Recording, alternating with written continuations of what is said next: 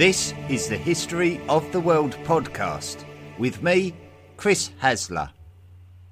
And you're listening to Volume 3, The Classical World. Episode 16, Classical Greek Culture.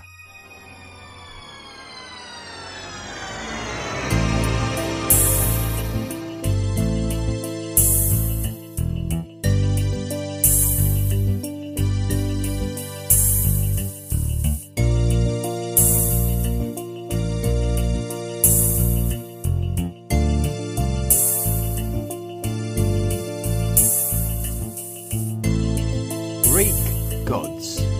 Lots of them. First there were the Titans. After, there were the Olympians.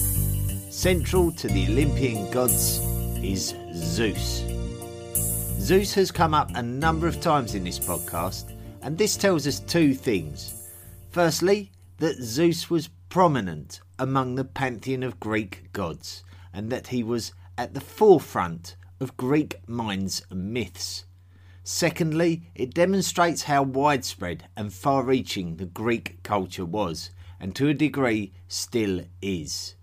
The Greeks not only touched many societies, but they also influenced them with their advanced academia. The mythological first king of Crete, King Minos, was the son of Zeus. The most beautiful woman in the world, Helen of Troy, also known as Helen of Sparta, mentioned in the works of Homer, is the daughter of Zeus. The mythological Greek hero Heracles, Romanised as Hercules, whose name is given to the cities such as the Egyptian city of Heracleopolis, the Pillars of Hercules representing the Straits of Gibraltar, and who is linked to other cultures' deities such as the Phoenician deity Melkart, is also the son of Zeus. The ancient Olympic Games were created in honour of Zeus. Greek polis would send their elite athletes to the Olympic Games, and this was regardless of political tensions and relationships. So this suggests that there was a strong element of religious motivation for the honour of the Olympic Games. It was not just a celebration, but an obligation, and it uniquely linked the Greek-speaking world. And it represents a value which we may historically look back on as Greekness. Another aspect of superstition which linked the Greek-speaking societies together, and something whose origins are deeply rooted in mythology, is the Oracle of Delphi. The Oracle of Delphi was a priestess called the Pythia, and as the oracle, she would prophesy about the future, and those who visited her would take notice. She could be found at the settlement called Delphi, at the temple of Apollo, named after the Olympian god of the sun, Apollo, who in mythology slaughtered the Python, the serpent that lived in the centre of the earth, at the place that would come to be known as Delphi. No surprise to find out that the father of Apollo was none other than Zeus. Indeed, when the man called Chelon decided to try and overthrow the aristocratic rulers of Athens in the 7th century BCE, he declared that it was on the advice of the Oracle of Delphi. Likewise, in the century previous, when the forgotten sons of Sparta were denied citizenship after the Messenian Wars, they consulted the Oracle of Delphi for advice, and were told to leave Sparta and venture overseas, which resulted in the founding of Taras on the Italian peninsula. Although we don't see the same monarchical style of rule that we so commonly associate with other kingdoms and empires from both ancient and classical times around the world, it does seem like priesthood played an important role in the day-to-day societies of ancient Greece, and that temple building was seen as something important to the people running the states. So we see that the construction and subsequent reconstructions of the Temple of Athena on the Acropolis of Athens as something very important to the Athenians. Athena was a goddess who was the protectress of the city of Athens, and you will not be remotely surprised to discover that her father was Zeus. The temples of Greek lands are a testament to the architectural style and skill of Greek societies. On the Ionian lands of Anatolia, at the city of Ephesus, an amazing temple was built during the 6th century BCE in honour of the Greek goddess Artemis. The temple took 10 years to construct and was thanks to the planning of a Cretan architect from the ancient city of Knossos called Chersiphron. The temple was so impressive that it would be named as one of the 7 wonders of the ancient world. While we're at it, I wonder if any of you would like to take a guess as to who Artemis's father is. Yes, once again, it's Zeus. Quite possibly the most famous temple architecture of ancient Greece can still be seen to this day. It is the Parthenon, which stands on the Acropolis of Athens. As with the other temples mentioned, it demonstrates the iconic columns that are a feature of many classical and indeed neoclassical buildings across the globe. If you recall from back in episodes 13 and 14, Athens, under the guidance of the chief politician Pericles, was Athens in a golden age, and the Parthenon was a construction of this period.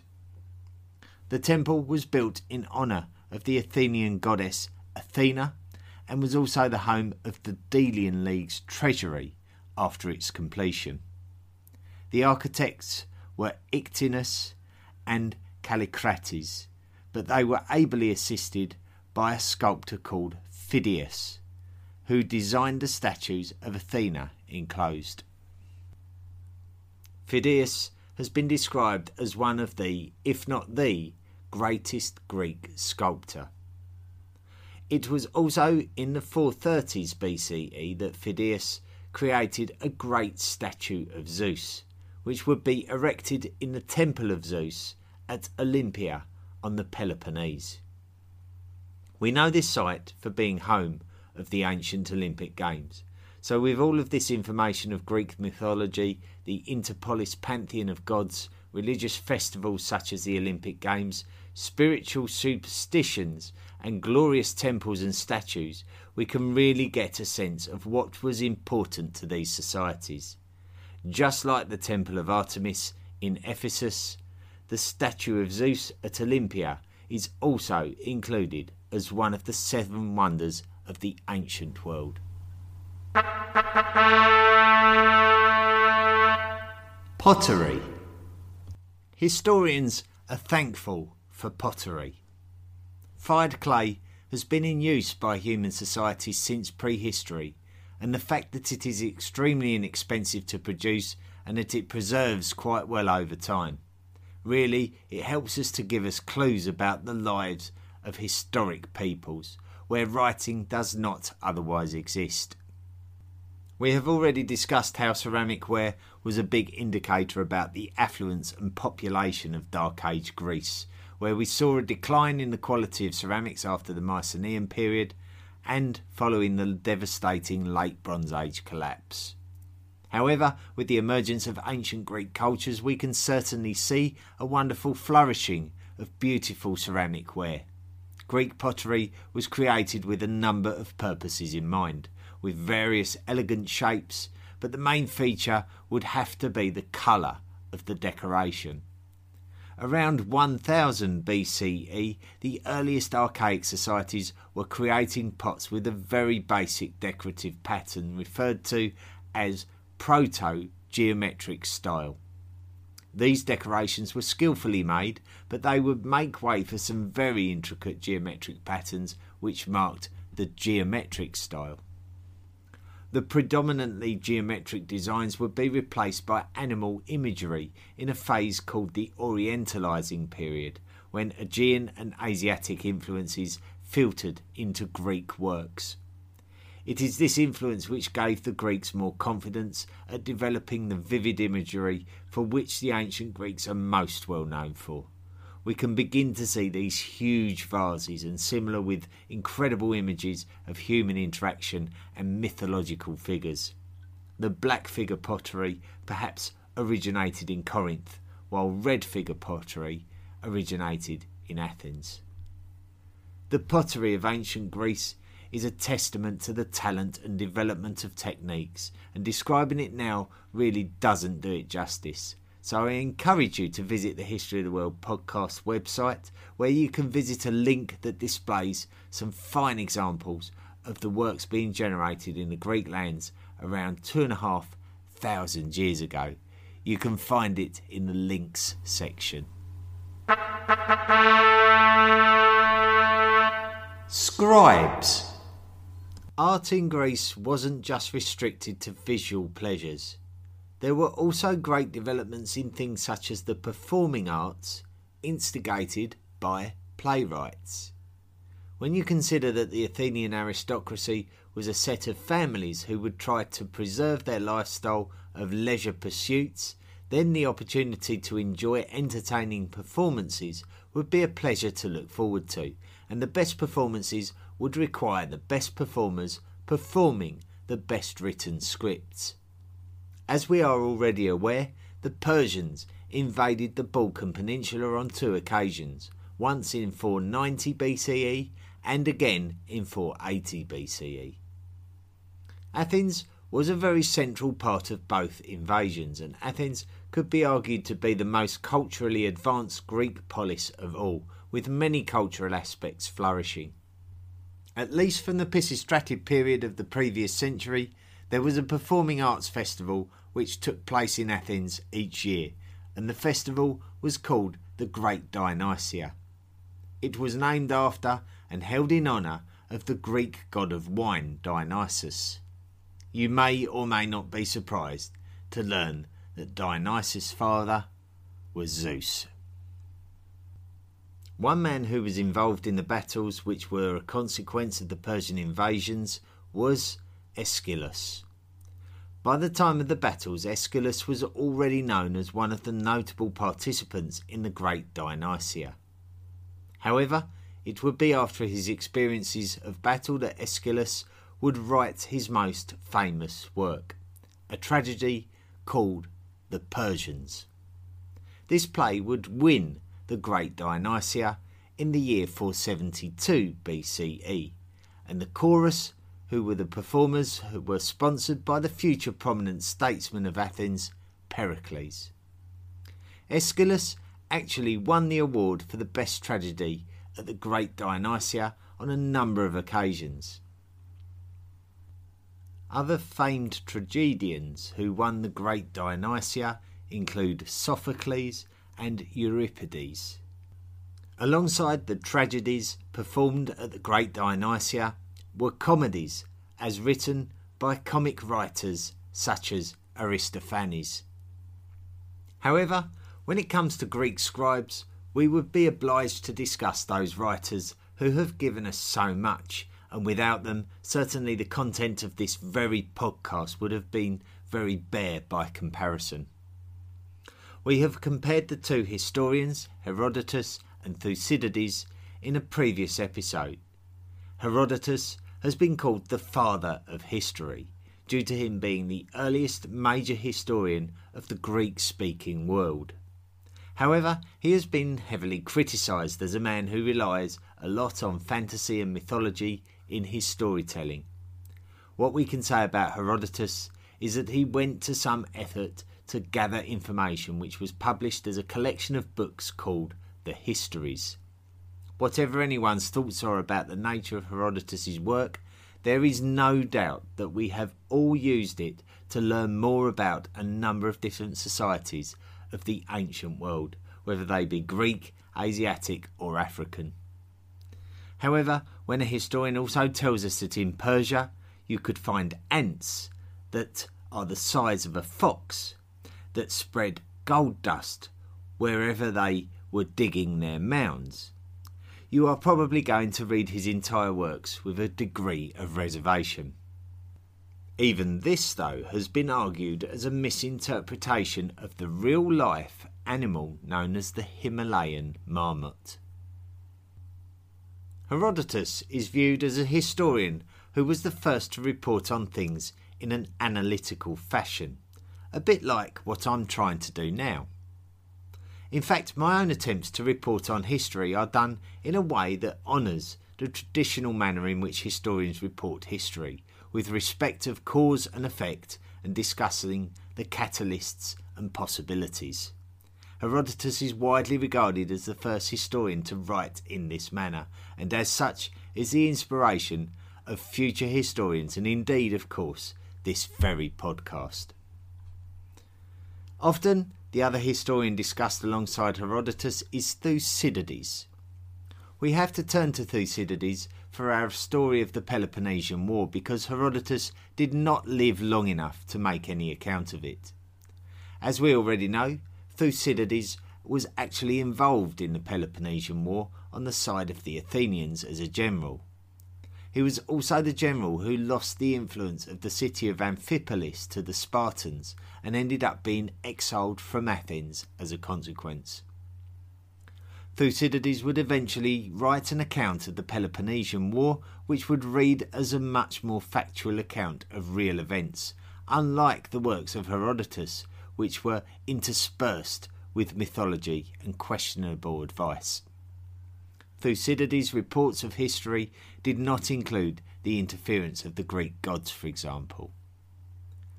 We don't know what ultimately happened to Thucydides in the end, but we do know that there are no historical accounts written that describe events after the year 411 BCE, just after the conclusion of the Sicilian expedition of the Peloponnesian War.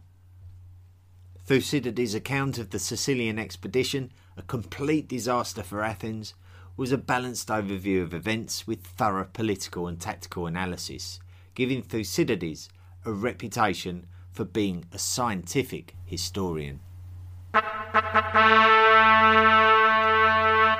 Science. So starting from mythology, we inevitably move along the path towards science. We can refer to modernisation of Greek thinking as the Ionian Enlightenment, due to the lands of origin of individuals who are regarded as the first advocates of rational thought in relation to the natural wonders of the world. It is important to state that rational thought is not something exclusive to Greek cultures, however, as we know that ancient societies of India and China also applied the same type of logic to the nature of nature also. Widely regarded as the man who was the original rational thinker of any kind of notoriety was a man called Thales, who hailed from the city of Miletus in Ionia on the west coast of Anatolia. He was alive at the end of the 7th century BCE and lived into the 6th century BCE. He is thought of as one of the original natural philosophers and is often called the father of science. In reality, it appears that Thales was just a man with an insatiable thirst for knowledge and understanding of the world he lived in. Thales put forward the theory that all things were based on water, due to the fact that it could be easily witnessed in 3 states: solid as ice, liquid as water, and gaseous as steam. Although this might seem a bit daft in hindsight, the theory that all things are made from base materials is potentially the first allusion towards atomic theory, and something developed on by later philosophers. Thales of Miletus was widely regarded as a great thinker and a celebrated Greek individual, and alongside Solon of Athens was among the 7 sages of Greece, those regarded as the wisest men of classical Greece. Thales would be the originator of what would come to be known as the Milesian school of thought. His students would include Anaximander, who is one of the first names mentioned in this entire podcast series, as a man who suggested that fish are ancestral to humans in what could be described as the earliest evidence of a Darwinian theory. This was way back in episode 1 of the entire podcast series. A student of Anaximander was a man called Anaximenes, who elaborated on Thales' theory of water being the fundamental basis of all objects by suggesting that air was the fundamental element. Moving on from the Milesian school, we can discuss a man called Heraclitus, who was another Ionian philosopher from the city of Ephesus, which, if you remember, was the city of the great construction of the Temple of Artemis, which was built just before Heraclitus' lifetime. Heraclitus believed that the fundamental element was not water, as Thales hypothesized, or air, as with Anaximenes, but that it was fire. Heraclitus' theory was generally regarded as somewhat obscure, though. The next great philosopher of great note who had an opinion on the fundamental basis of all objects was a man from 5th century BCE Sicily called Empedocles. Empedocles was held in very high regard due to his work. In relation to the Ionian Enlightenment theories on the matter of the known world, Empedocles would claim that air, water and fire worked together with earth, and that they were under the influence of love and strife, and that this mixture of factors was the explanation for the differences and existence of all objects in the world. Empedocles also held high regard for the sanctity of life, and so disagreed with the act of animal sacrifice, something that was commonplace in most ancient societies. This included the act of slaughtering animals for consumption, and so Empedocles was reported to be a vegetarian. He was also interested in the work of the 6th century BCE Ionian philosopher Pythagoras. Pythagoras is more well known for the Pythagoras theory of calculating the length of the hypotenuse of a right-angled triangle, something often taught to school students during their mathematics syllabus. While Pythagoras was a philosopher who had a great interest in mathematics, it is probably unfair that his legacy is dominated by a simple geometric law, which is highly likely to have been a well-known law before his lifetime. If we're honest, the mathematical abilities of societies such as the Babylonians around 1,000 years before this time were far in advance of simple geometric equations. Despite being an Ionian from the island of Samos, Pythagoras actually migrated to Croton at the south of the Italian peninsula, which explains how Empedocles, as a Sicilian, would have become better exposed to his theories. Although we have no written evidence of Pythagoras' work, and although many of these pre-Socratic philosophers utilised mathematical principles, later philosophers would cite Pythagoras as an inspiration on their own ideas. Socrates. Earlier in this episode we spoke of the comic writer Aristophanes. Aristophanes produced a comedy play in 423 BCE called Clouds. The play mocked the real-life philosopher called Socrates, who was regarded as a controversial character. What we know about Socrates was written by his students and admirers, as he made no written records, just the same as Pythagoras. Socrates would force the existing society to question its morality by challenging the conventional way of thinking. Socrates' ideas were so radical, but were also celebrated by his followers, and so much so that it would change the very idea of philosophy to the point where everything previous to him would be described as pre-Socratic. Athens was a vibrant, wealthy and modern city with advanced methods of politics and highly skilled artisanry. The people of Athens, influenced by the aristocracy, celebrated aesthetic beauty and human perfection as the greatest and best-looking athletes were rewarded and admired. Politically, Athens was advanced with its forward-thinking democratic inclusiveness. Everybody in Athens knew that their existence and their ways of life were underpinned by Greek gods who were worshipped by the citizens.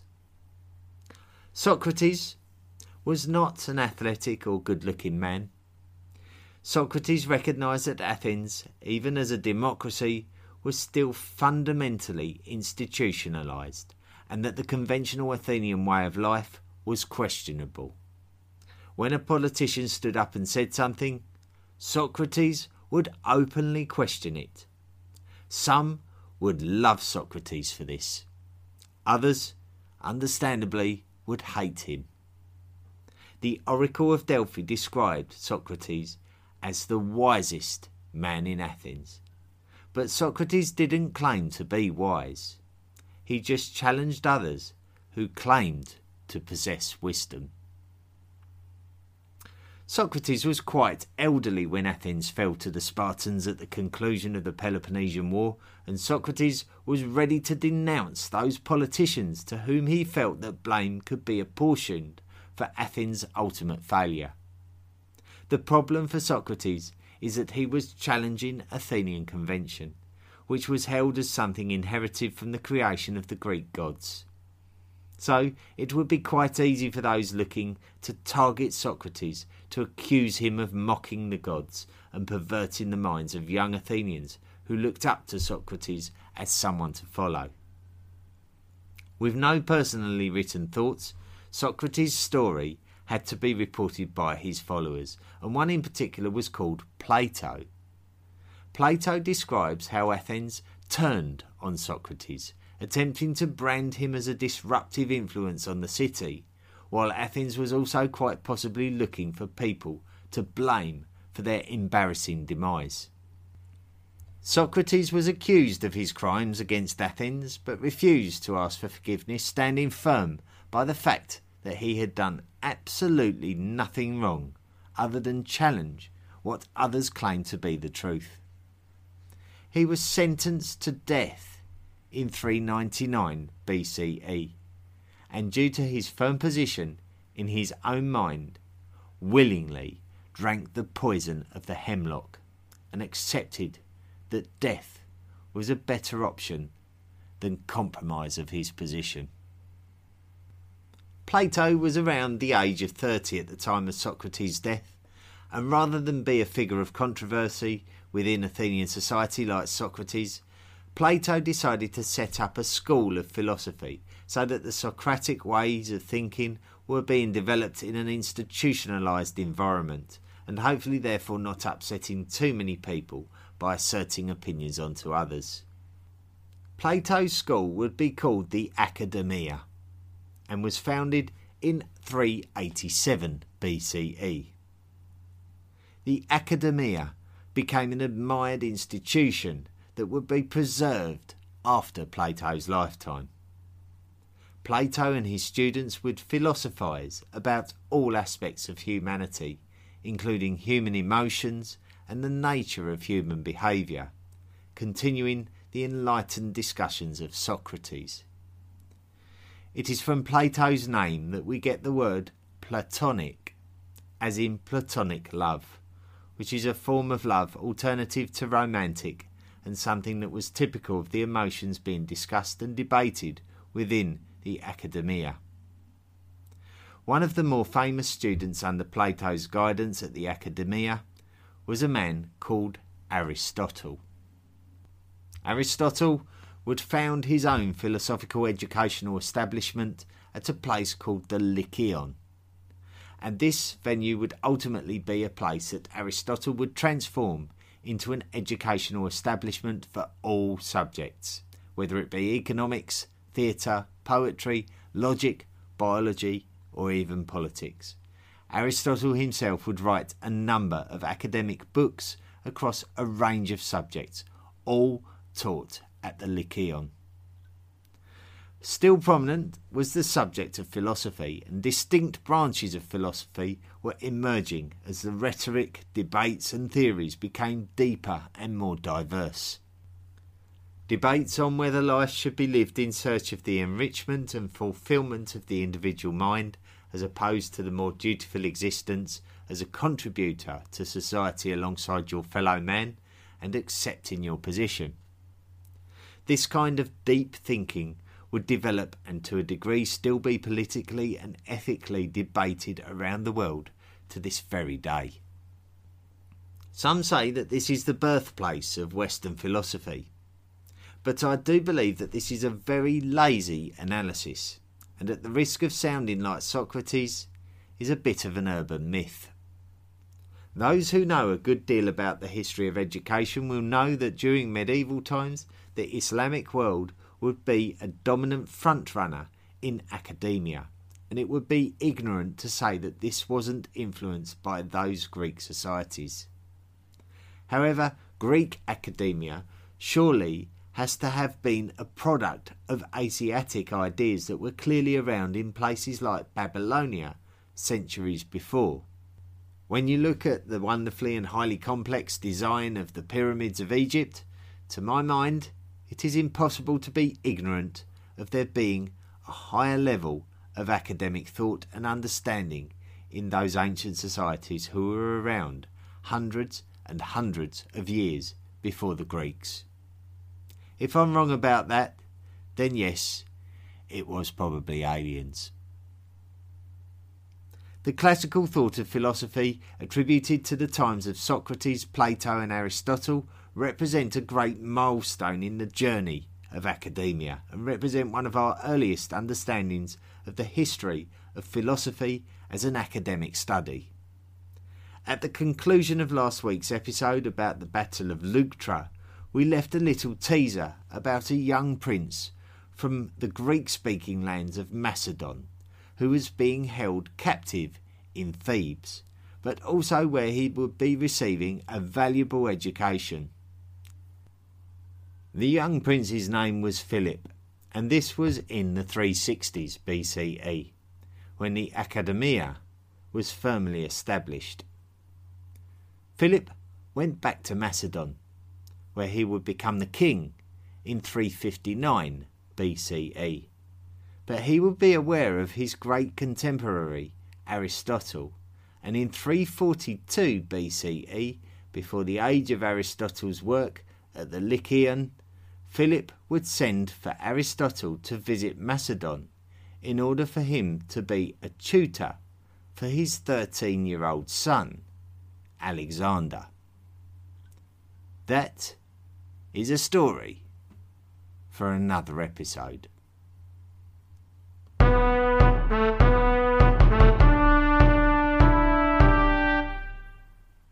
There you go. I hope you enjoyed that one. A little bit of a diversion. It really does seem to thicken up the source of ancient Greece there. So we were happily telling the chronological story, but I think that really adds a bit of substance to what we've already heard, and we can maybe get a little bit more into the mindsets of ancient Greece and what Greece actually meant to people who lived in those lands. What was going on, the advances of society during that time, and the kind of things that Greek people enjoyed, the things that motivated them and the things that made them into the great society that we look back on from this modern day.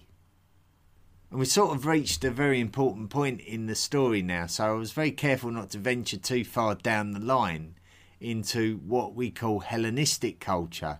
And Hellenistic culture was instigated by a change in the political landscape of the Greek land. So previously we were talking about Athens and Sparta and Thebes. Now Thebes is the dominant power, but it's about to be under challenge. And we'll find out more about that next week. I'd like to give out a thank you to Jitesh, who is now making contributions towards the upkeep of the History of the World podcast, and as such is now a member of the History of the World podcast Illuminati. I received an email from a gentleman called Beydat Mirzai Gazikli. I'm bound to have pronounced that name wrong. He's put, "Dear Chris, I would like to tell you about the opinion of an Iranian researcher, a master of ancient Iranian languages named Feridun Jonaidi, who holds that Iranian mythology is more than several thousands of years old, and that the Iranian mythology characters have a hidden meaning. According to him, women symbolise geographic places like cities and landmasses or the like, and the heroes like Rostam symbolise Aryan tribes, and certain names in the Iranian mythology before the heroic age symbolise periods of life in the Aryans. According to him, who has extensively studied the Persian mythology and history for more than 50 years, Aryans migrated to the lower, warmer lands of the Iranian plateau much longer before what the mainstream historians imagine. He holds that the migration is as old as the last ice age. Western scholars do not believe that any country with a united nation and a government existed in Iran more than 5,000 years ago, unlike John Ady, who believes that the name Iran came to be used around 6,000 years ago. I'd be more than happy if you let me know your idea. Regards, Bedad." Well, as I always say with anything like this, a fantastic email. Well, I love the email. It's on a subject that we rarely discuss. I think it relates a lot to the story of the migration of Indo-European languages from way back in episode 28 of Volume 2. It's that thing about the Aryan migration, isn't it? Because we know that it has to be linked in some way to the migration of the Indians, who were the first sort of the scribes of the Vedic scriptures, and the inventors of Sanskrit writing, for example, the Sanskrit language. And then also it has to be in some way related to the migrants into Greek lands who brought Mycenaean Greek language and Linear B writing system, and also the Hittites, who we believe were of the same language family, who pressurised the Semitic speakers of the Mesopotamian lands and the Arabian Peninsula. Well,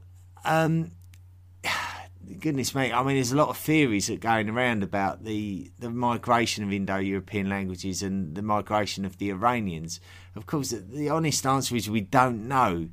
The Avestan texts that relate to the origins of Zoroastrianism play an important role in that story as well. I'd be very, very interested to know in anyone's opinion about Iranian, the establishment of the Iranians as a race of people. We certainly know that the Persians started out as a very small nucleus of people within what used to be Elam, and then of course it exploded into what would become the Achaemenid Persian Empire under Cyrus the Great.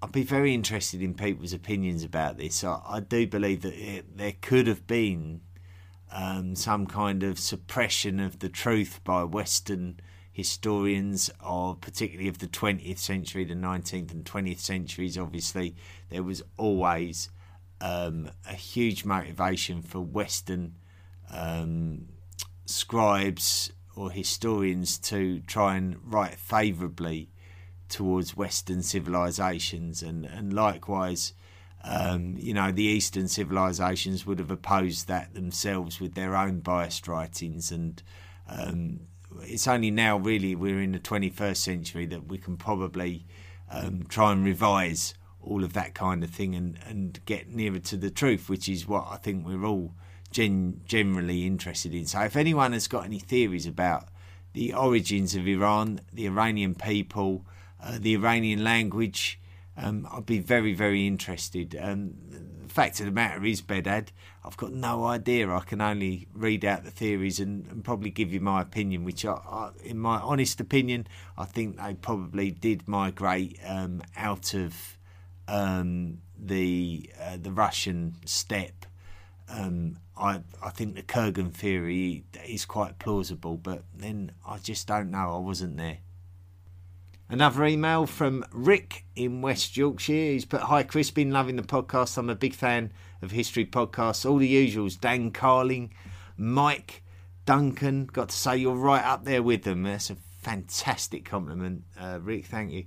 I didn't think I would like the prehistory stuff and was looking forward to the ancient stuff, but I've got to say I loved it. Your accent took some getting used to.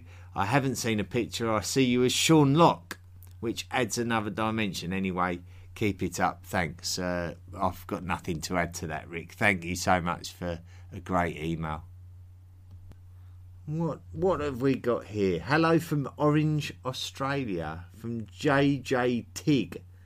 From Australia. "Hi Chris, love the podcast, and as is with most of your feedback, I find your accent and meter perfect for passing on information. Well done. Just finished listening to the late Bronze Age collapse. Do you think that this may be related to the huge volcanic eruption at Santorini? Volcanic eruptions have caused major climate change issues and crop failures in the past. This may also be attributed to the stories of Exodus, with famine and disease spreading throughout Egypt. Keep up the great work, Jimmy." A fantastic review, and it almost like he's popped a question in there as well, which can't blame him for that. Well, look, I'm not going to go on too long. This episode's going on and on and on, but I mean, it's an interesting theory about Santorini. I think Santorini is probably dated maybe like 200 or 300 years previous to the late Bronze Age collapse, and therefore for that reason I'm not sure that it was the reason for the late Bronze Age collapse. I tend to think of Santorini as it could be the cause of one or two things. It could have, if it was early, it would have been around 1600, 1550 BCE, and could have contributed towards the struggles of the Hittites when they had to turn to iron in the absence of bronze. But I think it's more likely to be an event that happened during the 15th century BCE that caused the balance of power to switch from the Minoans in the Mediterranean to the Mycenaeans. So the Mycenaeans maybe took advantage of the Santorini eruption, and then of course after that their culture flourished, and it didn't really decline until after 1200 BCE. So I'm not sure that Santorini was contemporary, and I think maybe personally I find it hard to turn away from the sort of the NASA findings of there being a likelihood of a cluster of earthquakes between sort of 1225 BCE and 1175 BCE. And I think that sounds like a great catalyst for the chaos that ensued in the aftermath. So that's what my feeling is. But of course, once again, I wasn't there. I've only read what I've read, and I'm being very interested if other people have got a different opinion to me. So please do write in, and we have a discussion forum on the go at the moment. If any of you are isolated at home and you're not able to work or leave the house at the moment, come along to the History of the World podcast discussion forum. You can access it through the interact section of the History of the World podcast.com website, and let's start a discussion. Let's all join in a discussion and start talking about history. If we all love history, that's a great place that we can all go. Come along and tell me all your theories about the downfall of Athens. Is a post that's on there at the moment, the downfall of Athens, and we can also discuss the origins of Iran. We can also discuss the catalyst for the late Bronze Age collapse. All fascinating subjects, and I'd love to hear your thoughts and feelings about all of those things. Well, I'm going to leave it now for this week. Next week, we're going to be looking at the rise of Macedonia. So it's a really, really vital part of history that we're approaching now. So don't miss that episode. Until next week, look after each other, stay safe, and we will look forward to happier times. Let's look forward to next week as well for another episode of the History of the World podcast. Take care of yourselves. Do you want more from the History of the World podcast? Then visit our website, historyoftheworldpodcast.com. You can join our discussion forum and find us on social media. Support the podcast for as little as $1 per month by clicking the Patreon link.